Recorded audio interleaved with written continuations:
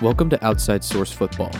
This is a show about what's going on inside the NFL. Your hosts, Evan Mick and Ty Ruddy, bring the latest predictions and updates from the league. Enjoy the show. Hello, and welcome to 1017 Radio Free Hillsdale, Outside Source Football. My name is Evan Mick, and these next 2 weeks, unfortunately, I am not joined here by Ty Ruddy. He is busy, so it's just me, but today I will be covering my top 12 offensive linemen and all the recent free agency news. So here we go. We're just going to jump right into it with number 12. So my number 12 offensive lineman is Darnell Wright, the tackle out of Tennessee. He's listed at 6'5", 335. So he's a decent run blocker, especially when blocking D tackles or edges right in front of him, so not out in space. He'll miss the occasional linebacker, but overall an above average run blocker, and obviously he's a pretty big guy standing at 6'5", 335. The problem with his pass blocking is not that he's not fast enough that he might get beat with speed, but it's that instead he gets so high because he's worried about getting beat with speed, possibly that could be why, that he can get pushed right back into the quarterback, which is honestly worst case scenario because as a quarterback you don't want the pocket to collapse on you because then you have no chance of escaping. So if your offensive linemen are the one getting hit back into you, that's literally the worst thing that could happen. But I could see a technique change and move him to guard because of his size. But for me, he projects more of a tackle because that problem that he has would be more of a problem at guard where the players are stronger and more likely to push you back into the quarterback because they're defensive tackles and not defensive edges. Not that there aren't huge, strong defensive edges, but there's more speed defensive edges than there are D tackles because defensive tackles have to be strong. He is strong, though. Very strong. Like, I see the upside. One added note that I had is I thought he was better at pass blocking in obvious passing situations. Like on a third down and long, when he knew that he was going to pass set, he was great at pass blocking. He didn't let anybody by him. He didn't get too high. He stayed low, had great technique. But on first and second down, for some reason, he just didn't focus on the technique. I don't know if it was because he was leaned forward further when he was in his set position or what it was, but it just at third down he was just slightly better at pass blocking. At my number 11 spot for offensive lineman, I have O'Cyrus Torrence, the guard out of Florida. He's listed at 6'5", 330, and you really don't want this guy to get hands on you and square you up. You will lose. But he does fail to square up players a lot, which can lead to problems. He's a very strong guard. Most people have him ranked as their number 1 guard. I was not a huge fan of him, although I'm not a huge fan of their entire guard draft class. I don't see the talent there. But he's a decent pass blocker. He's decently fast. He's not the smartest. I wish he'd help on double teams more.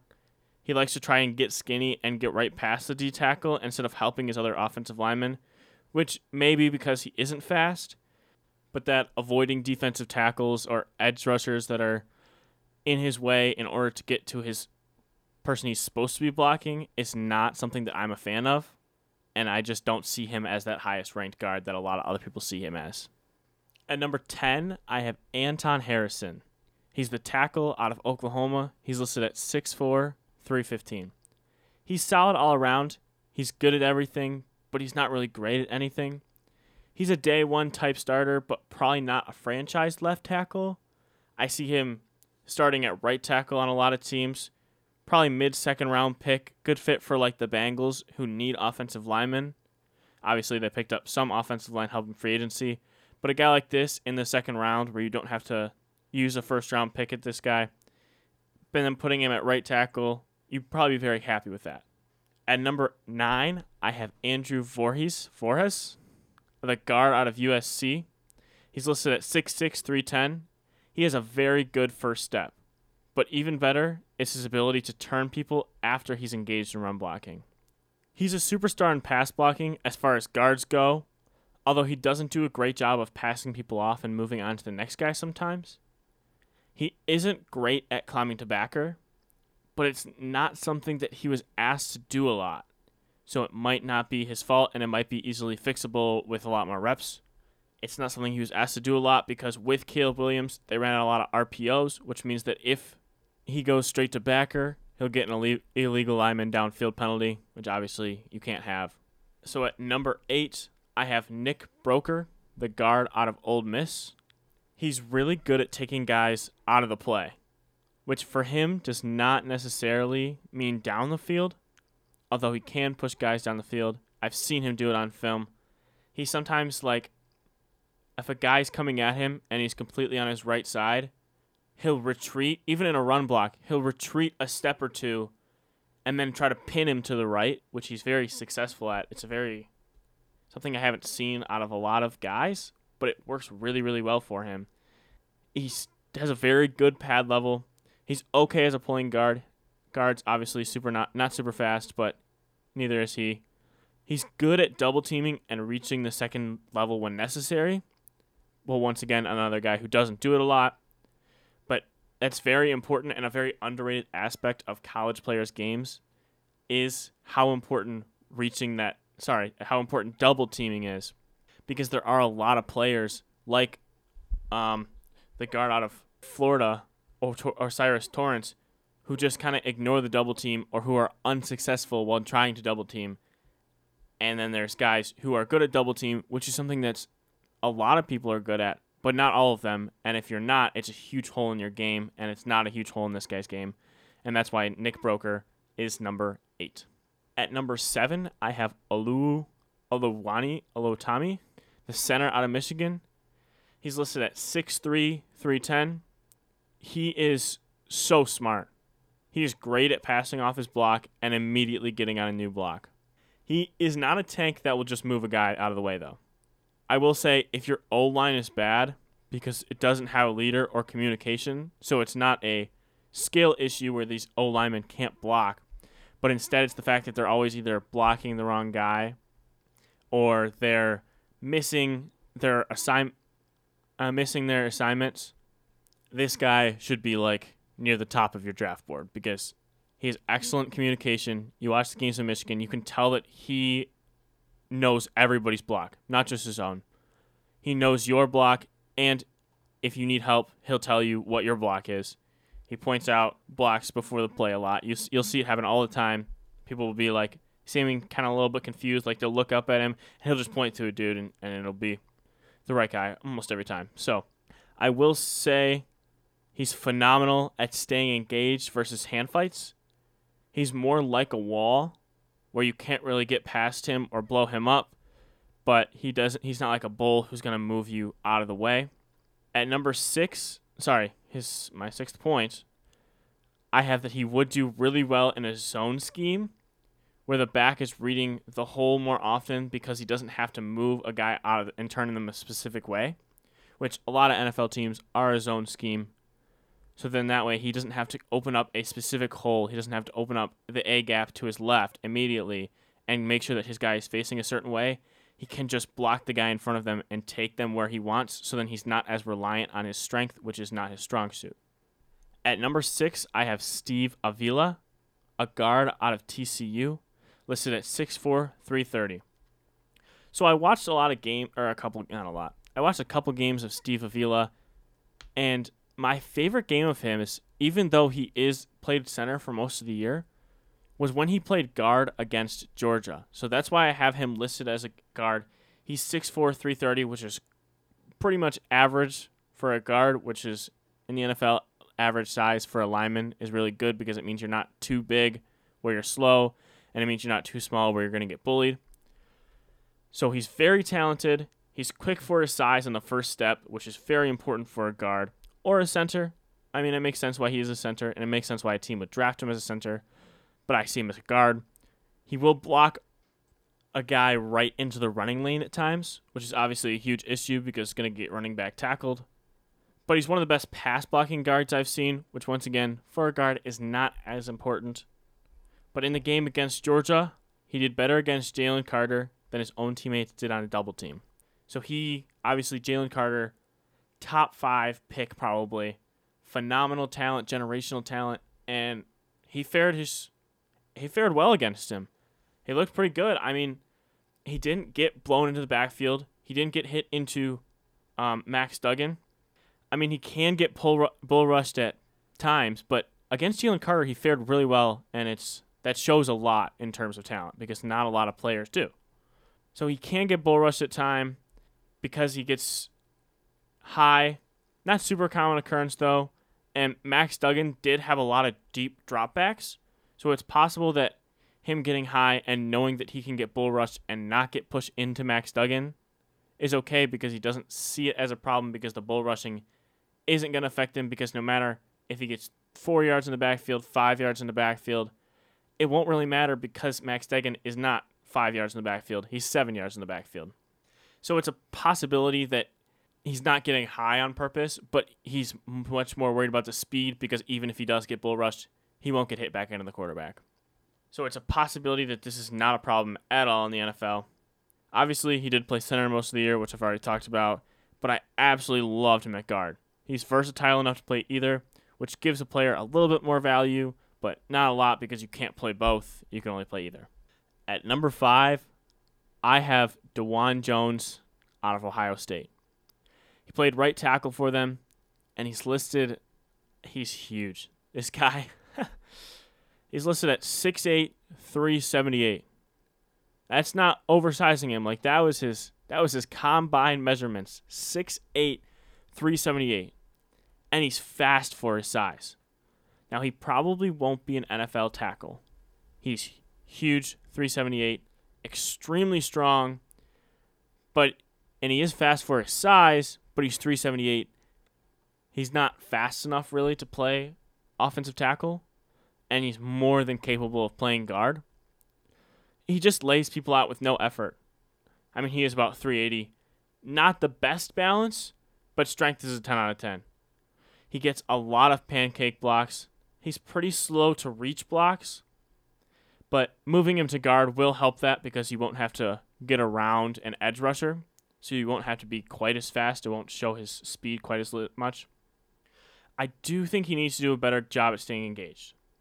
So he tries to knock players off balance every single play and pancake them instead of getting hands-on and not letting them escape. It would make his game 100 times better if he was more worried about keeping engaged with the block than he was about pancake blocking. Because he does get a lot of pancakes, and he's very successful. But there will be times where he'll bump a guy forward, and then they'll use their speed to go around him because now they're about 1.5 yards away from him. And now they've diagnosed the whole play. And it could just be a problem in the NFL, but I don't really see it being. I think that this is a pretty easy fix, and so he is my number 5. So before I get to number 4, there's 3 guys on here. Number 4 is one of them that are clearly the top 3 offensive tackle prospects, especially if DeJuan Jones is considered a guard, which I think by most teams he will be. So these top 3 tackle prospects will probably all be taken relatively close together. They all have different skill sets. Not saying that, obviously, I have ranked them. I have decided for myself which ones are better. But they're not all that separable. They all have different upside, different downside. So at number 4, I have Broderick Jones out of Georgia. He's listed at 6'4", 310. He is agile, which makes him very, very good in pass setting, but he often allows his base to become too narrow, and he can get bull rushed because of it. He's good at getting into position of reach blocks. Him, also out of the 3 of them, is the youngest because he's a redshirt sophomore, I believe. So he's only played 2 years really of college football, where the other guys are at least juniors or like actual juniors who have played 3 full years, or seniors. I can't remember how old the other 2 are, but I know that they're older than him in terms of amount of years played at football in college. At number 3, so this isn't the order that I think they'll get drafted in, and this is an order in more of talent-wise, because I think that Broderick Jones will get drafted before this guy, and I think that there's good reason for that because this guy's a center, and tackles are way more valuable than centers. But this guy is just such a phenomenal prospect that I couldn't really leave him outside the top 3. This is John Michael Schmitz, the center out of Minnesota. He's listed at 6'4", 300, and I just have very few complaints.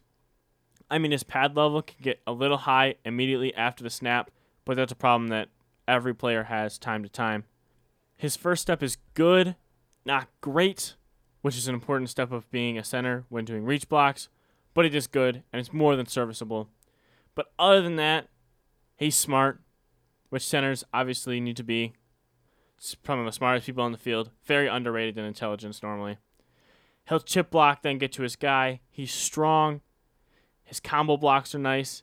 I mean, there's a reason why he's by far the number one center, and he's the number one center on like 99% of ESPN analysts' boards. He does a very good job of just squaring up guys, which, as I said, that one center from Florida had a problem with. He's actually the opposite. He's phenomenal at it. He squares up people, and he'll make sure that you won't get to the running back because he's going to stay engaged with you. So at number 2, I have Peter Skronowski. So there's a lot of talk of Peter Skronowski becoming a guard in the NFL, which is possible. So the thing is the reason why people think that he'll be a guard in the NFL is because of his short arms. People think that that'll be a problem against faster defensive ends and edge rushers because they think that they'll get like their hands on him and then they'll extend their arms out to where Peter can't reach them and then they'll disengage and they'll get to the quarterback. I don't really see that as a huge problem, and I do think that he'll get drafted at least to be a tackle. I don't know if he'll end up being a tackle or a guard, but he'll get drafted to a team that needs a tackle for the purpose of playing tackle, and here's why. Because tackle is a more valuable position than guard. It just is. And in the draft, they see that, and teams will draft him higher when they're valuing him as tackle than they will as a guard. So a team that sees him as playing guard will see him as a 15 to 20 pick, whereas a team that sees him as a tackle will take him maybe 5 to 10 pick, and he'll be gone by the time for the teams that see him as a guard will come around. That's why he'll get drafted as a tackle. Even if he does end up playing guard, it's possible, but he'll get drafted to play tackle. His size, he's quick, especially his first step, which is pivotal for linemen. He's a better pass blocker than all the last year's prospects, in my opinion. I could see him as guard. Well, to be fair, all the last year's pass prospects were not the best pass blockers. Like, it wasn't the best pass blocking group. Ike Ekwonu obviously turned into a phenomenal pass blocker. But I see him as a better pass blocker than Ekwonu or Neal.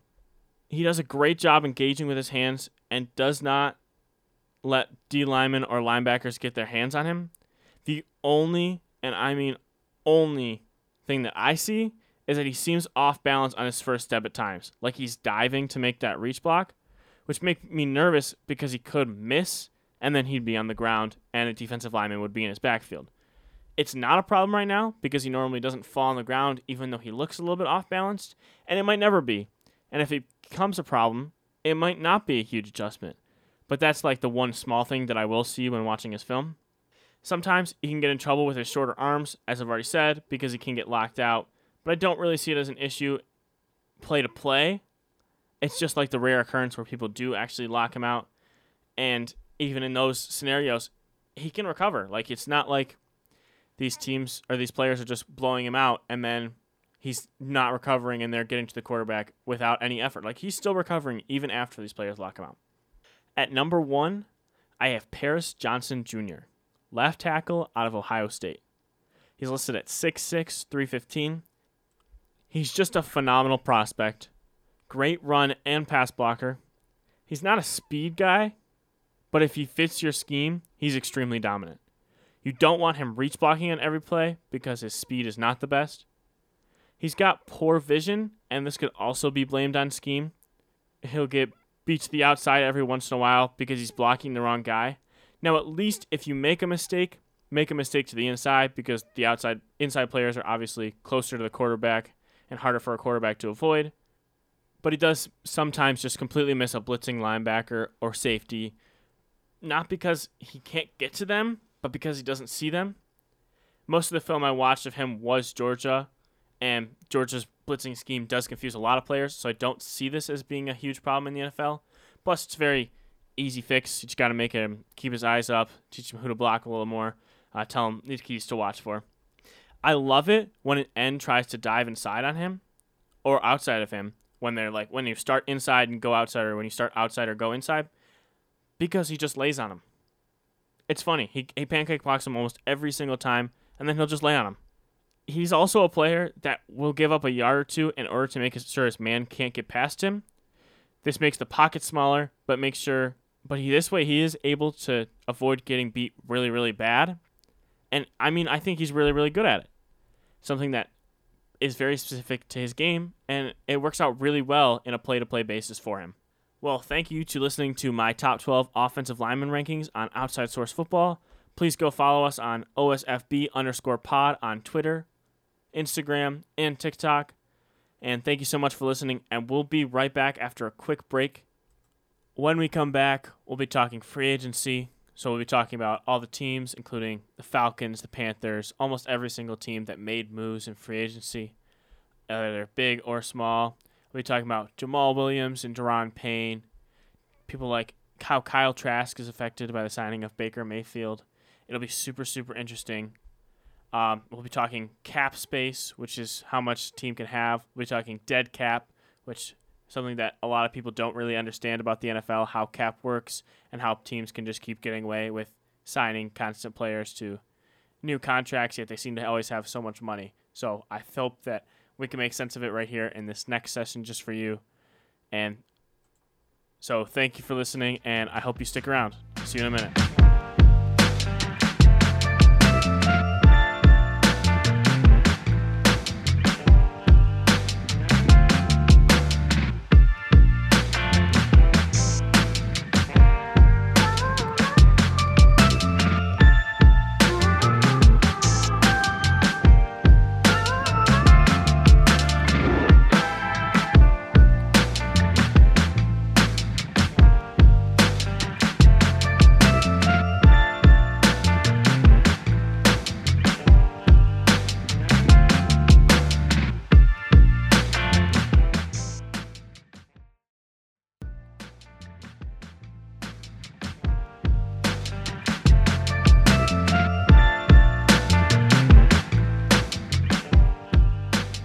Welcome back to Outside Source Football. My name is Evan Mick, I'm a football player here at Hillsdale College, and we're going to do all things free agency. So, starting out in the free agency, I have that the Falcons are no longer a bottom 5 team for me. They're no playoff team, but the addition of a solid offensive guard and a very talented safety in Jesse Bates and Taylor Heineke, who is a solid quarterback. He's obviously no superstar, but Taylor Heineke is more than a serviceable quarterback. They're no longer competing for the first overall pick next year. I think that these are mostly solid deals, but they should have came after a rebuild, kind of like what the Lions did, where they rebuilt their team through the draft, and then they signed out a whole bunch of players, because they're not in a position to make a playoff run. So why are they adding these random pieces to long-term deals? I don't really know. I don't really get it. But I'm not going to hate on it because it does take them out of the bottom 5. It makes some fans, come back and want to watch their game a little more. The Bills re-signed Jordan Poyer, a solid 2-year deal, and kept Milano, who was an All-Pro last year. Obviously, you had to pay him the bag. He was an All-Pro, but they kept their 2 defensive key players. And if they want to keep that championship window open, I really think that they did with these 2 signings. They don't have a lot of time, and these are good moves for them for right now. The Panthers, on the other hand, unlike the Falcons, are now a playoff team. I do think that they got scammed a little by the Bears. That's not what I'm talking about by the playoff team. If they end up with a franchise QB in that Bears trade, everything they got rid of will be worth it. Because DJ Moore was never productive in their offense. He should have been on his way out last year. These other draft picks do not matter as much as a franchise quarterback. You're not going to find a franchise quarterback in the second round. Finding a good player at the best position in football is more important than anything else. So they now have one of the better safety duos. Alongside a decent tight end, they also signed a guy who I thought had an amazingly underrated season last year, Andy Dalton. Now, I will say one of the biggest reasons I project them to be a playoff team is because of how bad their division is. They're playing against Kyle Trask twice a year. They're playing against the Falcons twice a year, who are not that good. And they're playing against the Saints twice a year, who just have a lot of question marks on the Saints team. We don't really know how good Derek Carr will be, but that'll be a race between the Saints and the Panthers, and I think the Panthers will win that division. Now, the Bears are still a bottom 5 team, but it's close. Tremaine Edmonds' move is the most confusing move to me in free agency. but not because of how much they paid him, but because they had Roquan Smith, and they traded him because they believed that middle linebacker was not the most important defensive position, which I can get behind. I don't know if I completely agree with the decision, but I understand the heart of where it comes from. The thing that I don't understand is that why would they then, after trading Roquan Smith, who is better than Tremaine Edmonds, go sign an off-ball linebacker, same position as Roquan Smith, to a 4-year, $72 million contract? With that being said, I don't think this is early or an overpay. I just don't understand the move because they got rid of their middle linebacker. It's not an overpay because in 2026, which is the last year of his contract, he'll be 28. And he'll be getting paid $17 million, which is a lot. That's a lot. But if they cut him, they only have to pay him $2.5 million. So if he's not the guy that they want him to be, they can cut him, and they really do cut a lot of their losses. So if he doesn't pan out to them like he wants to, and even in 2025, which is the year before that, it'll only be $2.5 million more, so it'd be $2.5 million a year that they'd be paying him, and it's just they can cut their losses very, very easily if he's not the guy, and if he is the guy, they can keep him there for $17 million. But I don't understand why they're paying him $17 million if they just got rid of Roquan Smith. Like, that's the part that I don't get. Now, I think the Panthers trade was exactly what they needed. They got back pick 9, pick 61 this year, another first next year, and another second in 2 years in 2025, and DJ Moore. DJ Moore is not a top 5 receiver, but he's a phenomenal athlete, and I think that this can allow them to look for an offensive lineman instead of a receiver at the first pick, so then they can get help for Justin Fields in both because they already got him receiving help. Now they can get him offensive line help without feeling like they needed receiving help. The Bengals lost a couple players, but they improved at their most needed position, left tackle, which is the most important position in pass protection. Joe Burrow has been the most sacked quarterback by far the last couple of years. The O-line isn't great, but this makes it much, much, much better. Now, I will say an underrated part of the Bengals the last 2 years, especially in 2020 during the Super Bowl run, was just how great their defense was. And they lost Jesse Bates, and they lost another defensive piece. I don't remember who. But it's just like those losses are much bigger than people realize because their offense was great, yes, but just an offense doesn't help you keep up with the Chiefs. Just an offense doesn't help you keep up with the Bills. The reason why they were able to beat them in the last 2 years was because of their defense. The Cowboys didn't make a lot of big moves. Stephon Gilmore isn't as solid as he used to be, although he's better in Dallas because of their esteemed pass rush, and he's most likely their cornerback too. It's still not that big of a move. The biggest reason why that is an upgrade, though, for them is not because he's this phenomenal corner. It's because the other corners on Dallas were just so horrible outside of Trayvon Diggs last year that they cost them games. They cost Dallas games. It was just a huge hole in their offense or in their defense, and it's really good to see them get fixed up. They franchise tag Pollard, which is what I expected because it keeps them from making the same mistake that they made with Zeke, signing him to a long contract. By giving him a new contract and keeping him around for a long time, instead they're keeping Pollard around for a very short amount of time, and they're paying him a decent amount, and they're seeing how long he can last because obviously the Zeke thing was a mistake. Good for them that they kept Leighton Vander Esch. He's good. He's back. He fits their scheme. I'm a huge Brandon Cooks fan, but the dude is old and obviously showing signs of slowing down. Now, they did not give up a lot for him, which is good, obviously, for an old guy. But how in the world do the Cowboys pay more for Brandon Cooks than they got in return for Amari Cooper last year? Amari Cooper was a phenomenal talent, a great receiver. How in the world did you just lose him for a 5th rounder, and then you're going to pay more than that for Brandon Cooks? That's the part that doesn't make any sense to me. The signing as a whole is okay. He's slowing down. He's not going to be great for years. But as a 5th or whatever they gave up for him, didn't give up a lot. It wasn't a bad trade. They needed receiving weapons, especially losing Dalton Schultz, who was a huge part of their offense. So, I get the trade. It's just the fact that I'm so frustrated with how bad their Amari Cooper trade was last year. The Broncos spent a lot of money on their offensive line. They spent $85 million on a very good right tackle. I think that next year, this means that the Broncos are trying to be a running team. You don't go out and you don't sign a right tackle and a whole bunch of other offensive linemen if you plan on being a pass blocking team all year. You want to sign Odell or somebody else like that. I think that Sean Payton is beginning to see the holes in Russell Wilson's film last year, and all of a sudden he's realizing, wow, Javonte Williams and the run game is our only chance. If Russell has a good enough run game, maybe he'll be decent this year. I also really like the Broncos' 1 to 2 year signings. Well, they actually probably won't be a playoff team. They don't have to burn all this money, and it's unnecessary. They did still keep a lot of their defensive pieces. Not a lot of them were free agents, I will say. But they have their defense, so they have a chance of making the playoffs, but they just have a very hard division. Oh, my team, the Lions. I'm a miss Jamal Williams. But that stuff that he's saying on the Saints about how he's upset because Detroit disrespected him, we gave him the exact same deal that David Montgomery got. Exact same deal.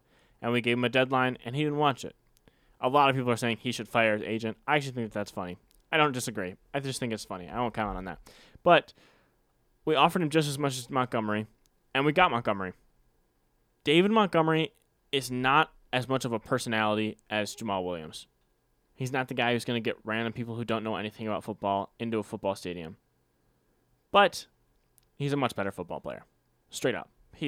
Was a captain on the Bears for a reason, so he's still a good locker room guy. Maybe not Jamal Williams good, but he was a captain, so obviously a leader. And he just is a better football player than Jamal Williams.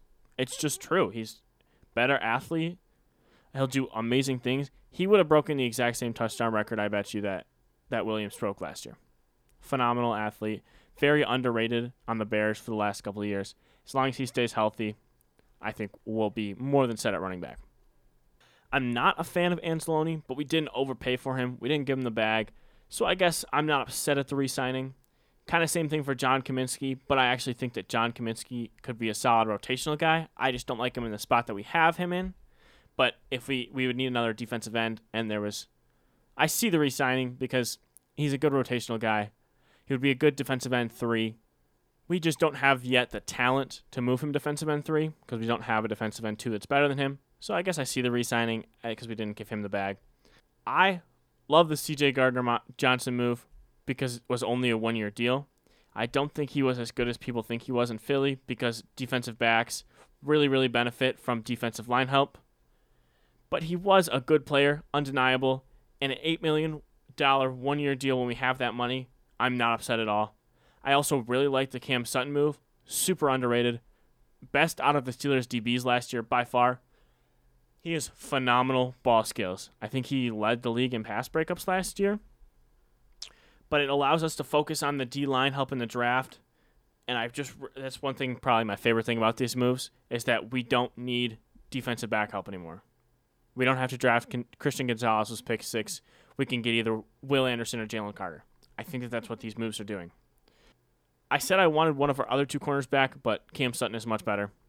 And so I didn't expect them to get a guy like Cam Sutton, but I'm so happy that they did. I also really like the Isaiah Buggs signing, super, super cheap. So I like what the Lions did. Last year they didn't make any big moves, so they'd have the money to make more moves when they were ready to compete, and they did a phenomenal job at doing just that. Great rebuild phase, and I think their championship window is beginning to open here.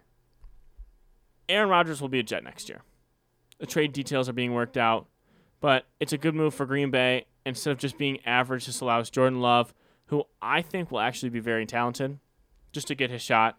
See what you have in Jordan Love. I mean, you drafted him in the first round. Colts, good news. Gardner Minshew is your starting quarterback next year. I mean, he's no top 20 quarterback. Maybe top 20. I don't think so. But he's no phenomenal quarterback is what I'm saying. But he's a better starter than you had. The people that you had in your team were horrible. And whoever you got it for would either not be pro-ready or not be as good as Gardner Minshew. So like if you draft Anthony Richardson behind Gardner Minshew for a year at 4, now that's a good move because Anthony Richardson doesn't have to get thrown into the fire. The Chiefs lost Orlando Brown, who is phenomenal, but they did replace him immediately with Jawan Taylor, the Jaguars left tackle. Orlando Brown is definitely better, but Taylor isn't bad. A little bit of an overpay, But now they don't have to worry about reaching an offensive tackle in the draft when, as I discussed before, those top 3 guys were obviously the top 3 guys. They'll probably all be gone by the time the Chiefs pick because they pick last. So they don't have to reach on another offensive tackle that's not worthy of a first-round pick. They can just take the best guy available. I'm a huge Darren Waller fan. The Giants got an absolute steal by only paying a third-round pick for him. I think it's pick 100 exactly. Probably one of my favorite moves in all of free agency. I don't know why the Raiders gave him up so easily. Now, I will say they didn't have a lot of cap space, and this deal is backloaded, so it means that they're giving him money at the end of the contract, which obviously you want to avoid because then at the very end, you're going to be paying them the most money when maybe they're either not worth it or you can't just cut them so easily because you are backloading their contract. But still not a guy that I would give up for any pick outside of the top 50. Great move for the Giants, though. Waller is by far their second best offensive weapon, only behind Barkley. He can even line up at receiver, which would be better for them than any of their receivers by far. And the Giants needed receiving help most of all. Getting a phenomenal athlete at a player of need is just a great move. The Raiders also tagged Josh Jacobs, very similar to the Cowboys tagging Pollard. They also signed Jimmy G, who they can cut in 2024 if they find an actually good quarterback and only pay him $3 million, which is what I predict that they'll do because Jimmy Garoppolo is not worthy of $17 million. So unless he turns into this top 10 quarterback all of a sudden, they'll cut him. I think that they paid him a little bit too much this year, but at the same time, if you have the cap to do it, I guess I see it, but then you have to lose Waller probably. But even after getting him, since they lost Waller, I think that they'd still be in my bottom 5. I think the Rams gave up Jalen Ramsey just a little bit too easily. He's an amazing corner who, if he's that bad in 2025 and not worth the money, they could just cut for $3 million. But I see how they're moving towards the rebuild, and their championship window is probably gone, and they might not be ready for 2025. So they probably just took the best offer they were given. So I see the vision. I don't really love the move, but I see it. I get it. The Patriots made a move for Mike Gesicki, who could honestly play receiver for them, and he'd probably be one of their better options. Because, partially, in order to play tight end for the Patriots, you have to be able to block, which Mike Gesicki has really struggled in blocking. He's not a phenomenal blocker. I can't believe the Saints re-signed Michael Thomas. I guess we'll see if he actually plays this year. That's all I'm saying. I don't think he will. He's just been avoiding the field for so many years, been getting paid sitting on the bench. I also don't know why they re-signed Jameis Winston. It obviously didn't work out with them last year. Why try again? And we know he's going to sit on the bench because you just gave Derek Carr so much money. And I'm not a huge fan of how the Derek Carr contract is filled. So one thing that the Saints are really, really good at is kicking the can down the road. So the money that they need to pay in cap space, so you only have a limited amount, obviously. The money that they need to pay, they just keep pushing it further and further back. And eventually it's going to come back to bite them in the butt. I think it kind of is right now because they're not great. They're not great. And they just keep kicking the can down the road, and they're not getting any better. The Derek Carr contract is extremely backloaded. They're paying him $55 million in 2026. And if they cut him, they'd still be paying him $11 million. So if it doesn't work out, in 2026 they're screwed. But I see why they had to backload it because they don't have that much cap space. They screw themselves every year. It's not just that they're screwing themselves in the future. It's that they already screwed themselves now. There's no easy opt-out. And overall, 4 years, $50 million is just a lot for a guy who didn't play that good last year. And I hope it works out. I'm a huge Derek Carr fan. But if it doesn't work out, the Saints are in a lot of trouble. What you're probably hearing about the Giants is that they overpaid for Daniel Jones. You'd be right.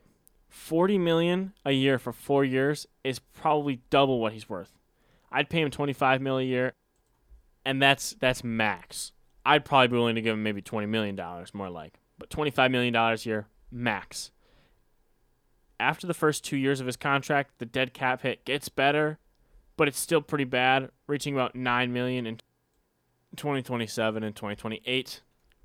So the contract gets a little bit better, but still not that great if they decide to cut him. I just don't see it working out. Daniel Jones was not that great last year, even under a phenomenal scheme. Although he didn't have the weapons, I don't see it. The Eagles re-signed all their core players except Javon Hargrave and C.J. Gardner-Johnson. C.J. Gardner-Johnson was a loss, but not as much as Javon Hargrave. Hargrave was an absolutely huge loss. Great sack leader. I think that's the biggest loss for the Eagles. I think that they need to figure out how to replace him in the draft, and if they don't, it'll be a huge fall off from last year on their defense.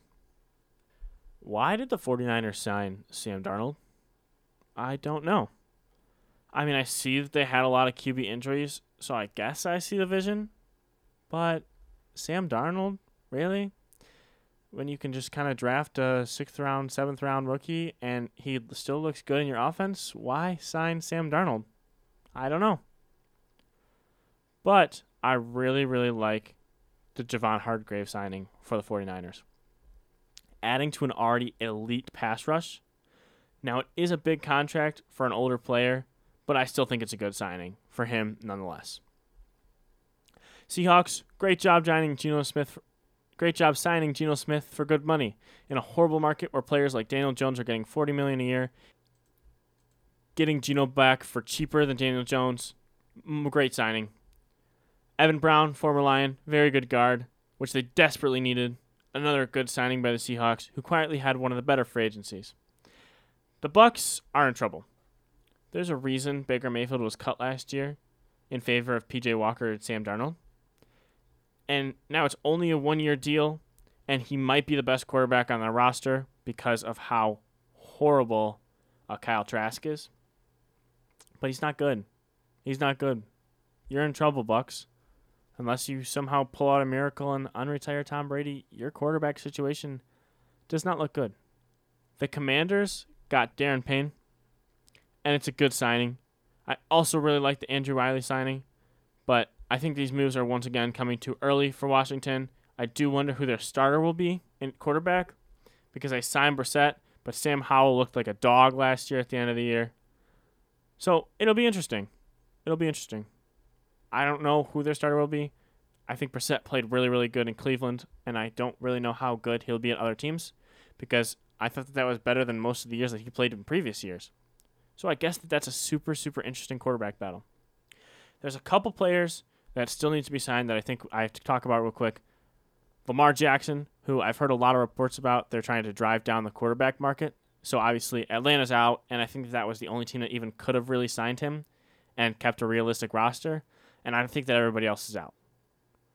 So I think that this will help other teams drive down the quarterback market. And I think that he'll stay with Baltimore and sign for money that he doesn't really want. OBJ, I have no idea where he's going. Great talent, though. I think that he's one of the best free agents this year. Even though he didn't play last year, and even though he was obviously rehabbing last year, I think that he's still a phenomenal athlete. Sending some film of him working out. Looks great. Looks prime for him. DJ Chark, another guy who had a very good season last year. Now, it helped him to have great wide receiver talent around him. I don't think he'll be productive unless he goes back to the Lions. Or not as productive as he was. I think he'll still be a little productive, but not as productive as he was. But solid player. I could see him going a lot of different places. Frank Clark, I really hope he goes to the Lions. Great defensive end talent. We need him really bad. We need another defensive end who we can sign for a decent amount of money, and we can still kind of get away from it. Get away from John Kaminsky as our defensive end too. Well, thank you for listening to 1017 Radio Free Hillsdale Outside Source Football. My name is Evan Mick. Go follow us on OSFB_pod on TikTok, Twitter, and Instagram. Thank you, and we'll see you next week.